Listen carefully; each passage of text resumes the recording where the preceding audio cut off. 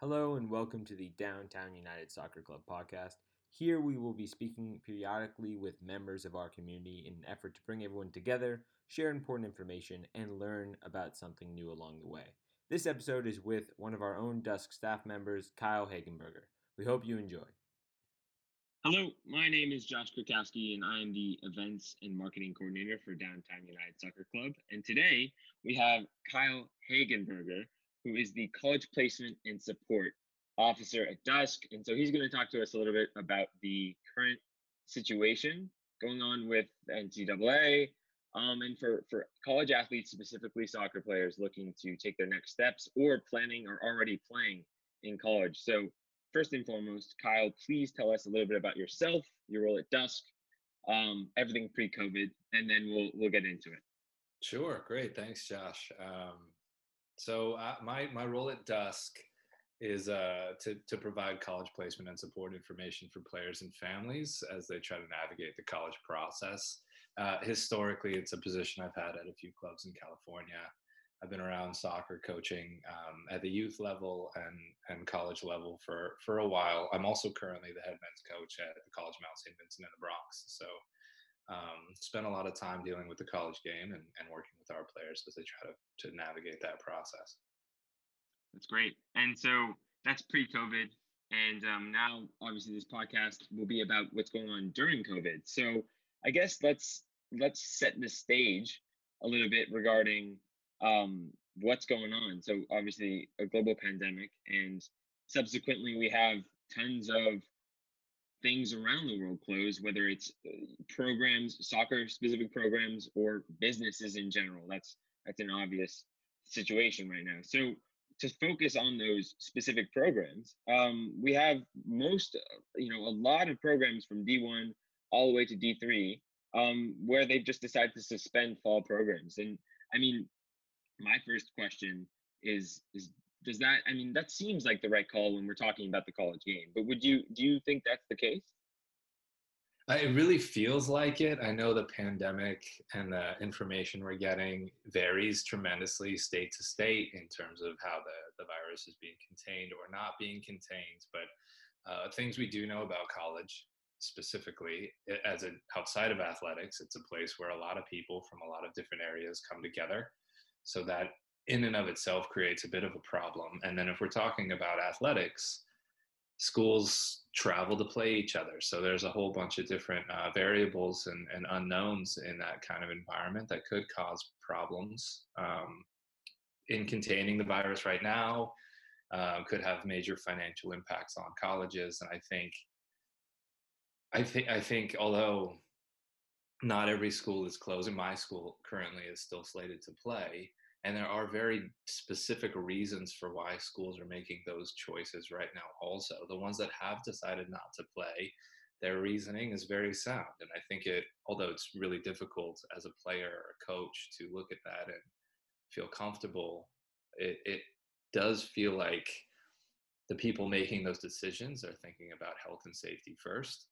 And the NCAA is trying to do things to support those decisions so that athletes have an opportunity to get an extra year or to maybe play in the spring.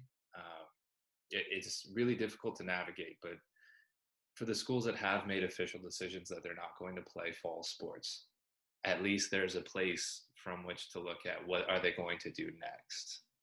And that's helpful, I think, for a lot of athletes and coaches. And we'll definitely get into that, especially as at the end of this podcast, we'll ask for your advice and guidance, basically for our community.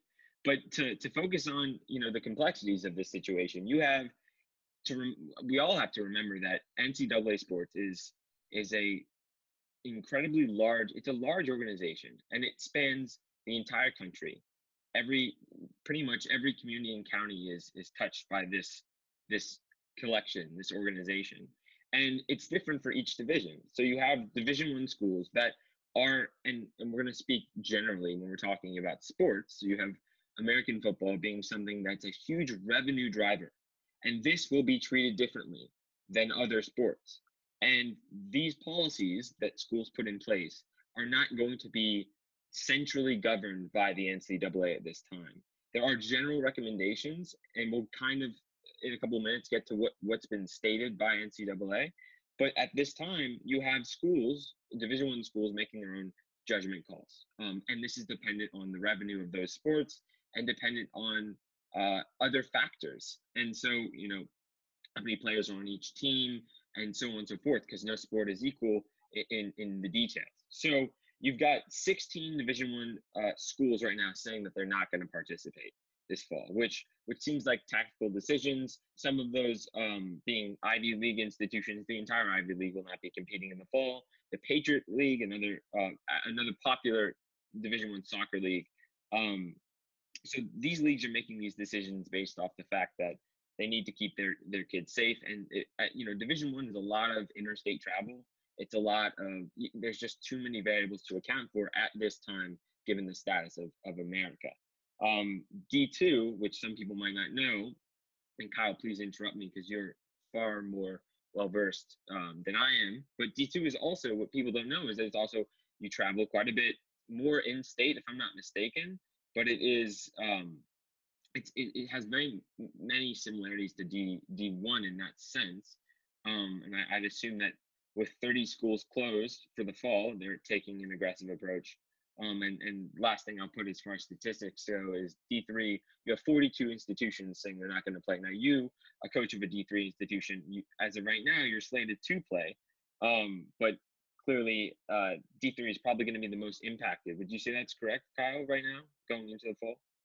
I would. I think although it's still a little bit uncertain. So one of another way to look at the statistics you just brought up are the conferences that are either moving forward or have delayed their starts. A lot of those Division I conferences are big football conferences. So there is like a big difference. Not that Ivy League football is not important, but it's a lot different than SEC football. And it's really difficult for schools that have a significant financial interest in having football to tell their other athletes that they're not going to come back. So it makes some sense why there's less Division I schools that are closing. And I think for Division III, football revenue is significantly less. So there's less of an incentive. It's easier for Division III athletes also in a lot of ways to take a year gap because there's less. There's no athletic scholarships that could be jeopardized in any way. So if they're missing a year, there isn't any kind of indication that it could affect them financially. Whereas for other divisions, there's possibilities of that. You're correct about Division II. Most Division II programs in most states are pretty much centralized to a state or very little travel in like a D3. And the first conference to shut down was the CC AA conference in California that is almost entirely it's all Division II and almost entirely CSU schools, which had made the first decision that all of those schools would be remote in the fall. So I think some of it is dependent also on school closures and the amount of schools that are opting out of conference play. Absolutely. And you bring up a really interesting piece of information, because in Division I, you do have institutions restricting play to only conference, for instance, or trying to restrict a little bit of movement of those players and where they're traveling, but not fully shutting down operations. So there's a lot of middle ground being taken by people, especially those like Pac-12 and the Big Ten. Those are revenue driving, programs in this fall that they're going to try to keep alive. So, I mean, SEC is a totally different story, obviously being a huge revenue driver there. But there's one thing I did want to talk about, which we don't have to go too far into because I actually don't have the vocabulary to elaborate on this topic. But D2 schools see a lot of international students. I know in the soccer space, at least, they see a lot of international players come from abroad. And I'd be interested to see the impact right now that everyone's having. Obviously, it's complicated. That's the only way to go about it, is that people coming into America, or those obviously trying to travel out, which is very challenging right now. Those are topics that schools are, whether they like it or not, are going to have to deal with, especially students, Division I players as well, who've come from abroad, who are trying to play soccer this fall. There are going to be some challenges there. I don't know if you know any information about that, but that is something for an eager listener to look into. Yeah, well, I think at Division One and Division Two specifically, who can offer athletic scholarships, tend to have a significantly higher number of international athletes on those teams, and the schools have to consider not just their own restrictions, the NCAA guidance, but the state guidance of the state that they're in, the federal guidance regarding travel and restricted travel from certain countries. So I know that there's some Division One programs that are having players quarantining right now so that they could potentially start playing and training on August 10th, which is the first date where they'd be allowed to. The same's true for Division Two. It's also entirely possible that after August 10th, that those conferences or schools decide that playing is unsafe. So now you have international students that have traveled across parts of the world to get to campus, and then it's possible that they might just be stuck in an environment where they're learning online, where they could actually be at home. So there's lots of things at stake here, and it's really difficult, I think, for every institution to manage it. Like, there's no right way to do it. Nobody's ever gone through this before, so the problems that we're facing are very, very challenging. And the lessons that we learn, hopefully, we will never have to employ again. But you know, you have to try and see what happens. And unfortunately, for some schools that are moving forward, they have taken significant risk to do so regarding player travel and quarantining and financial issues that might come up for those families or those players. It's difficult to navigate for sure.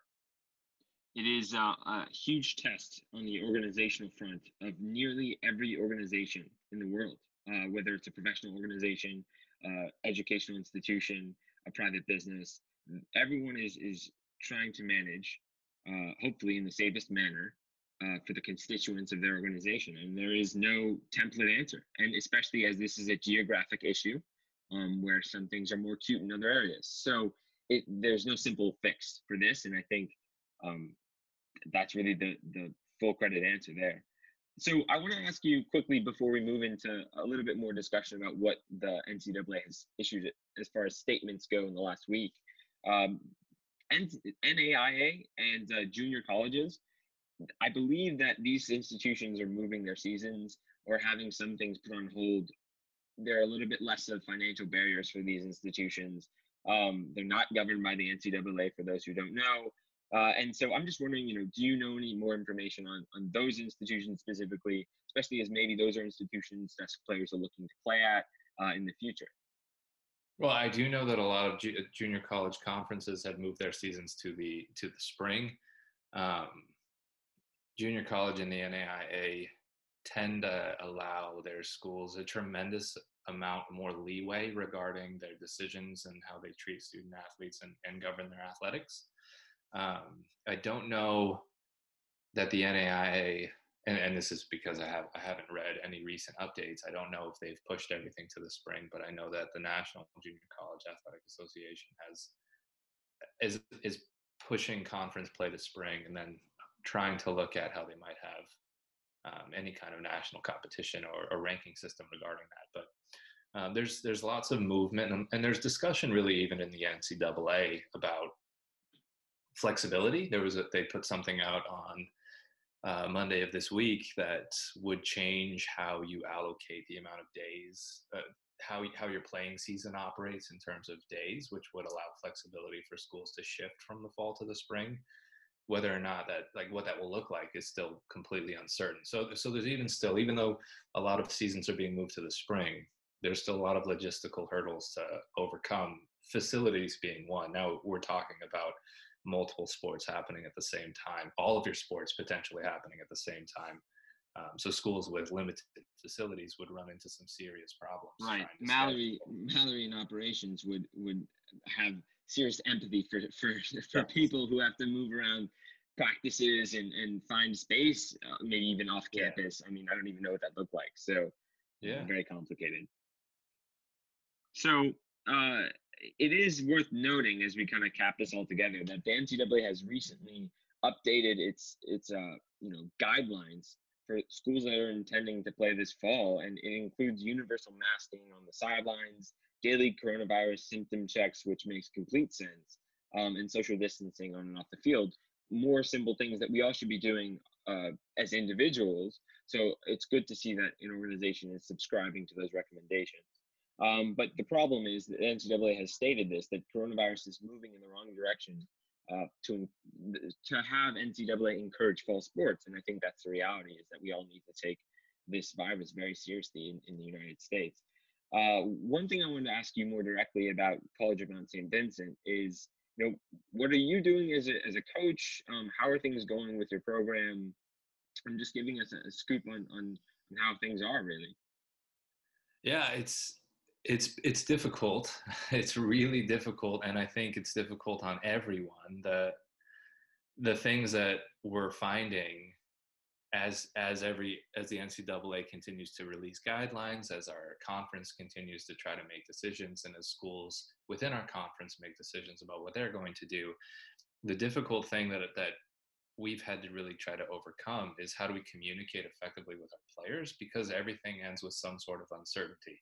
There's not a whole lot of, we know this is going to happen, so you can plan around it. And what that's set up for us is trying to create plan A, contingency plan B, and then contingency for contingency plan B that is plan C, in terms of how we're going to approach even just summer training, what the season could look like, and how we would go about working with our players given the guidelines, trying to help our players manage their travel arrangements for arriving to campus when the date is unclear, navigating all of that in the context of the school trying to figure out how to make sure that the training room gets sanitized effectively between every training, and how students are going to interact on campus, where they're going to eat food. Like, all of those things are real complicated issues for Mount St. Vincent, which is a small school. So can only imagine what it might be like for a school like St. John's, that it has significantly greater student population and very dense environment for students to be in. It's unclear still how the players that would need to quarantine when they come out, what that's going to look like. Are they all going to be in the same dorm for quarantine? Are they going to be in their own dorms in different parts of campus? How that's going to be monitored? And every question I get, I have some ideas based on what we know, but there isn't anything definite yet. And that is really difficult, I think, for players. So. Yeah, absolutely. I think you bring up a great point. Every school, depending on the enrollment in the school, the location, the architectural landscape of the school, I mean, it really depends on how things will be addressed. And so New York institutions, depending on the amount of real estate they have, NYU is going to have trouble because they live in the city. And so how do you disperse activity? So it's going to be very interesting, all of it. And I think this transitions us well into, where does this leave the Dust community?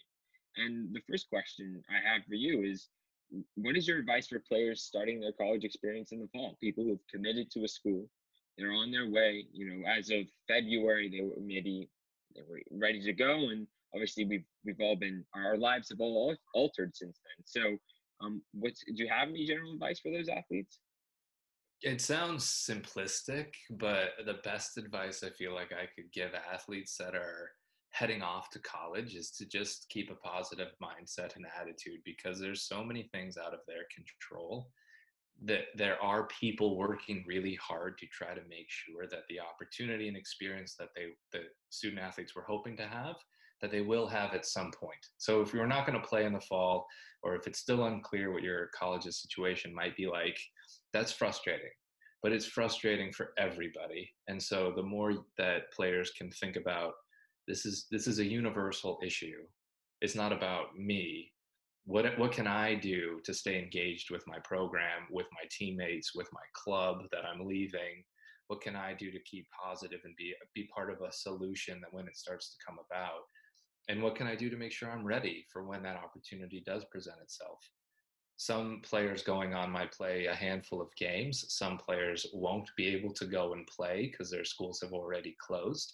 And some players might get something similar to a regular air quotes, regular season. But because we don't know any of it, the one thing that players can control is their response to whatever they're experiencing. So being positive and staying proactive and staying engaged and connected are the only things that our players right now can guarantee that they can do, and that's going to help them get through this. I agree. Mentality, positive outlook, really important for those students who might lose their season this fall. Would you feel comfortable saying that the NCAA or their, the organization governing their competition will grant them with another season of eligibility? Is that something that we can kind of feel safe about at this time? Yeah, yes, definitely. I know for Division III specifically, the NCAA did say that if your team isn't playing, you will get an extra year of eligibility, even if your school is open. If your team is playing, but they play less than 10 games or less, you will still get an additional year of eligibility. So you have to have something similar to a full season for that to even be questioned in Division III. In Division I, with athletic scholarships and a lot more at stake, everything points in that same direction. The NCAA is going to make some decisions on Friday about fall championships. If they cancel them, I find it really hard to believe that they wouldn't give another year of eligibility for every student athlete that's going to be faced without an opportunity to compete at the national level. I feel pretty confident that at the end of Friday they'll be canceled for Division III. It's harder for Division I, but as more conferences opt out of playing, it's harder to have a true national landscape for this. So I do think that's something, until it's certain, of course, it's not a reality, but it's something I think that players should feel comfortable that will happen for them.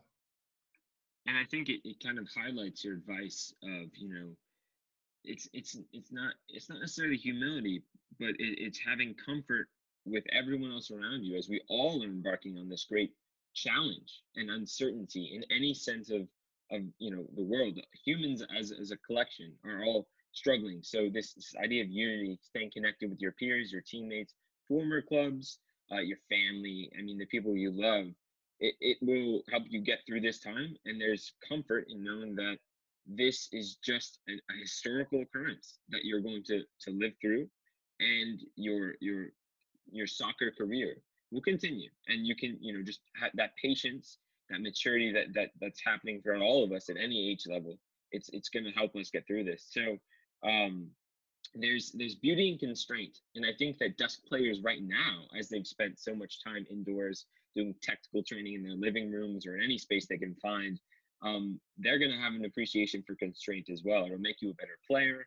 It'll make you a better person, getting comfortable with the uncomfortable. So the next question I have is for the players looking to continue their college process this year, how can they stay on track in such an unconventional playing environment?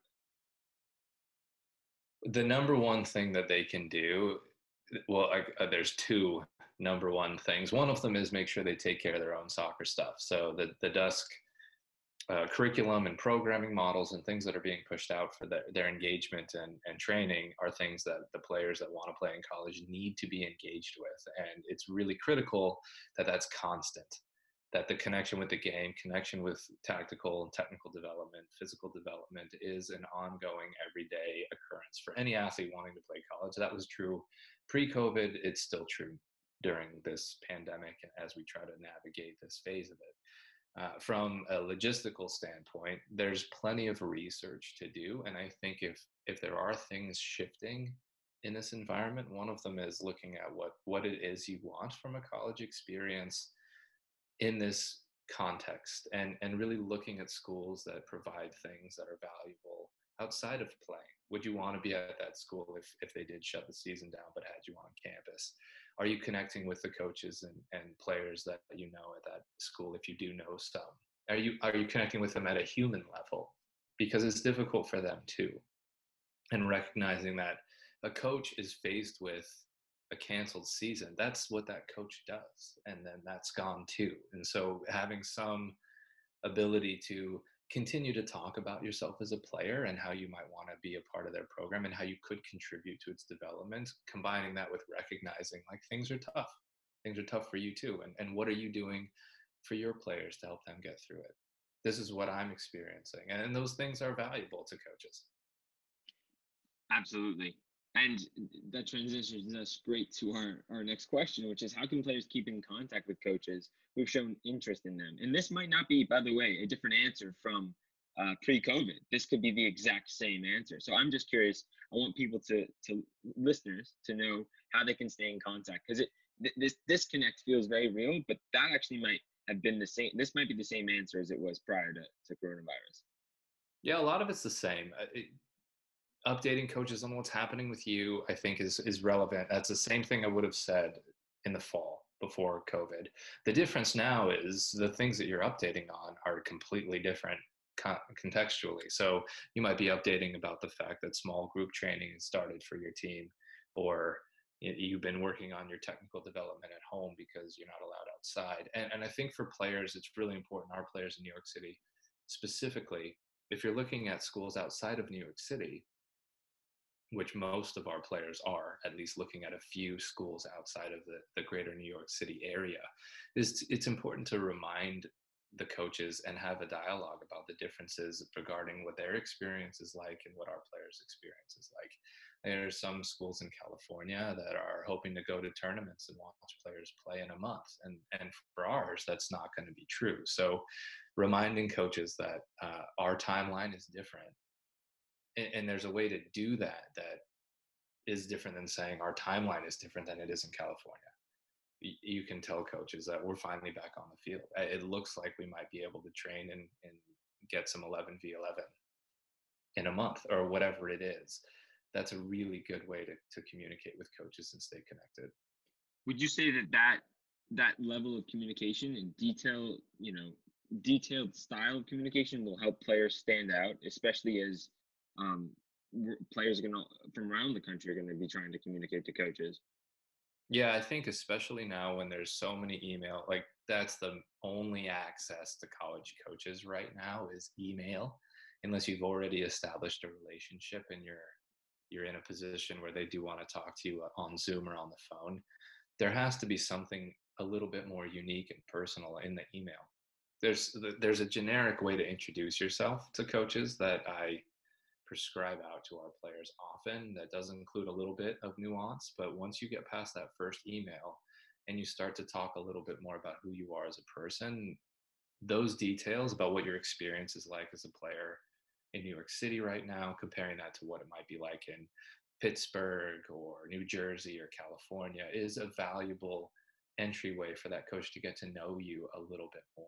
And I think right now they're looking for those relationships, because those are the players that are sticking with it. Those are the players that are helping their teammates get through this pandemic. Those are the players that make a team into a program, and a program into something that is transferable to the school.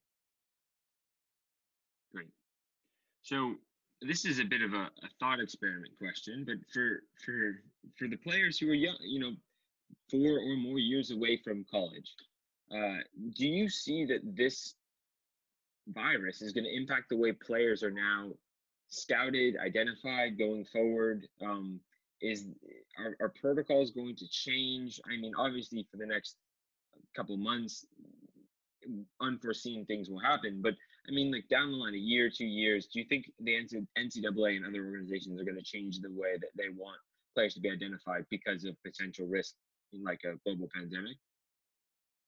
I do think there's no doubt that it's going to change the recruitment process long term, but what that actually looks like might be a little less noticeable to the average player, average family. So, an example, video's always been important for college coaches, but it's never been a deciding factor, at least to any coach that I've talked to. I think that coaches now are having to use that as a deciding factor, and it's enhancing their ability to analyze video, which then opens up a lot of doors for players if they can get video in front of coaches. And by video, at this point, I'm talking about entire game footage that can be analyzed and really thought through. It's possible that coaches might use that and travel less. It's also entirely possible that personal relationships and connection might be more valuable for even the bigger programs at the initial stages of recruiting in ways that they weren't quite so much before. I mean, they're always important, but I think that stuff used to come a little later. You had to prove yourself as a player before you got to the stage where a coach was really digging into your personality and are you a really good fit for our program. I think that might start happening sooner. Are you a really good fit? Now let's see if you're a really good player. It's hard to say. I think next year, the year after, even if we're back on the field playing 11v11 at this point in 2021, it's really hard to say that these things will go away. And I don't see them disappearing. I do see that there will be changes. And I also think that there will probably be NCAA guidelines around certain types of travel or events, certain ways that coaches can interact with players to provide access that might now be limited, like Zoom interactions and certain things are limited for certain levels of coaching, Division I and Division II. That might change and it might be opened up a little in order to limit the amount of travel and interaction in the short term. We'll just have to see. I also think it's possible that tournaments might adjust their approach to recruiting or to being recruiting platforms as well, and do things like provide live streaming opportunities, ways for coaches to access games without having to fly and travel, ways to make it a little bit less intense. And that could also help get a really good sense of who the best players are in the country, because coaches can then access significantly greater player pool. While technology has always been, I mean, as someone born in 1996, it's been a part of my life for a very long time. But I think it's now clear that technology is going to be very important in any sector, in any part of life. I mean, the access to technology will create a new access to connectivity in a field, as we all work remote. So that there is no reason why the grassroots soccer space is not going to have this new resurgence of technology, whether it's coaches filming sessions, because sessions are hard to come by in different parts of the country, or whether it's streaming tournaments live. So coaches can scout from different states, which will be very interesting technological advancements that I don't think we've ever really seen in the soccer space. So it's going to be an interesting couple of years to embark on. There's no question about that. And it could definitely level the playing field, especially in women's soccer where there's 4 or 5 teams pretty dominant. One of the biggest restrictions to recruiting is budget. And if you don't have to get plane tickets to watch the top players play, then suddenly it's a very different avenue and competition to try to access those players. I also think, and I want to make sure this is said to our community and to our coaches as well, I think the online individualized component to training is something that will stick around too. And I think that over time, that can be a nice supplemental feature to our traditional training model and will make our players better players in the long run, because they'll understand how to train on their own in isolated environments and have that be something that's monitored as well, in addition to whatever they're doing on the field with their team and their coach in person. While I'm not a coach myself, I happen to subscribe to that from personal experience. I didn't do enough individual training as a player, and I think that I suffered technically from that. Desk players are very technical. I've been around long enough to see a really impressive desk technical ability across any gender, any age level. It doesn't matter. Desk players are technical. Their IQ is very high typically, and I think that you make a great point saying individual training, it doesn't need to go away. You don't have to stop. I mean, it's great to play in person together. That's what we love. But individual training is important, and we've seen that been highlighted the last 4 months. And I think that survival of that mentality, which I know Dusk will continue to positively, embark on, will be, it'll be successful it'll be a good thing for all players. So this leads us to one of our last notes for today, which is there anything you'd like to leave the Dusk community with? That could have just been it, by the way. But I do want to give you another opportunity directly. Yeah, I think that is a really important piece. And I do think the Dusk community has done a really good job of banding together and being as connected as possible, given the physical distance that we're all experiencing. I think if there's anything I'd like to see continue is that, like, the heart of the Dusk community continue to beat steadily in what it is we're doing all the time. And any way that there is to connect with your teammates and your coaches, and for the coaches to connect with each other, is invaluable right now. So the positivity, that mentality piece, it's not just for players, it's for our entire community, coaches, staff, everybody. So the more we can do that, the more we can support each other, the better off we'll be as a club. I completely agree. Kyle, thank you so much for joining me today. And for anyone who wants to get in contact with you, how can they do that? Is there any way that you prefer parents, players to reach out? There's plenty of methods to reach me that anyone is acceptable. My email is on the Dusk site. If you go to the staff page, and then there's the college corner that has a way to access me. It's just kyle.hagenburger@dusk.net. So that's an easy one. My cell phone's on my sign off. So any way you want to contact me is welcome. Email's usually the best first avenue. And I would hope that families would reach out. My job literally is to connect with families and help them through the process. So I need and want to continue doing that with everybody in our community. So hopefully they will. And Josh, I just want to say thanks for having me. This has been tremendous. So I appreciate the time. Likewise, it's been great. You heard Kyle. If you're interested, if you have any hesitation, if you're wondering about what's going on, just reach out to Kyle. If you have more questions from this podcast, just give him a shout. So thank you again, Kyle. This was an absolute pleasure. And for everyone else listening, you will hear another episode hopefully in the future. So thanks so much.